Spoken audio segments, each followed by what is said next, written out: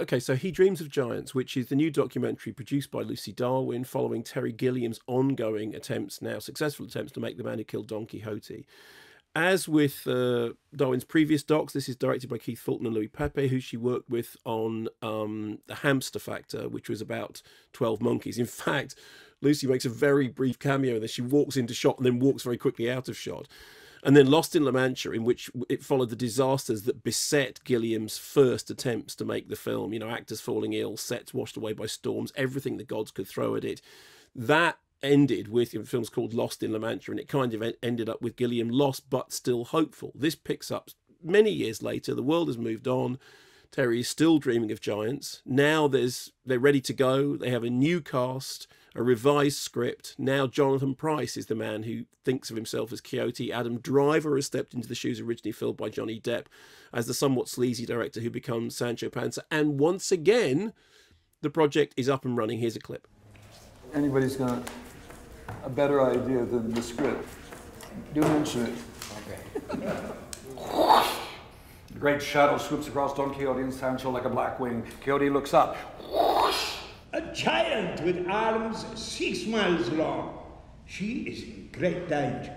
Quixote lowers his lance and charges the windmill. Prepare to die, foul and fearsome giant. The lance impales the sail, boom, and Quixote is wrenched from the Rosinante. So that's them doing a table read with, sort of Gilliam, like doing all the sound effect. Here's the thing. The film did get finished finally, as we know, and I reviewed it when it came out. And this documentary captures Gilliam once again doing battle with the gods to get his vision on screen. There are fights about budgets and logistics and health. There's a clip that's in the trailer in which Terry seems to ask, am I dying? What's going on? No, he isn't. He's very much alive and kicking. And sometimes, you can get the impression of Gilliam as somebody who's like constantly at war with the world in the studios. You think back to the Battle of Brazil and the fights that he had about Brazil.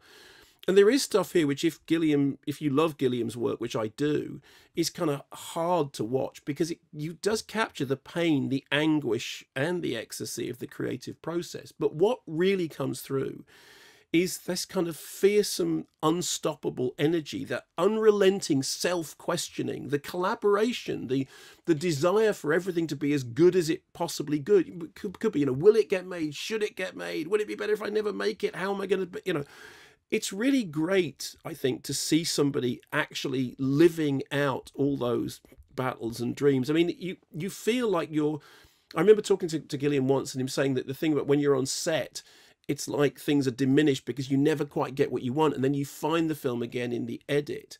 And I know that some people have thought that this is basically a film about all the battles, but with the things that went wrong rather than things that went right. I don't agree.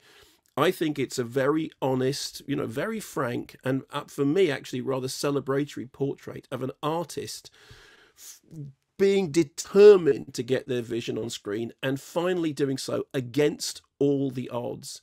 And, there are very few people who have the kind of dogged devotion to cinema that Gilliam has.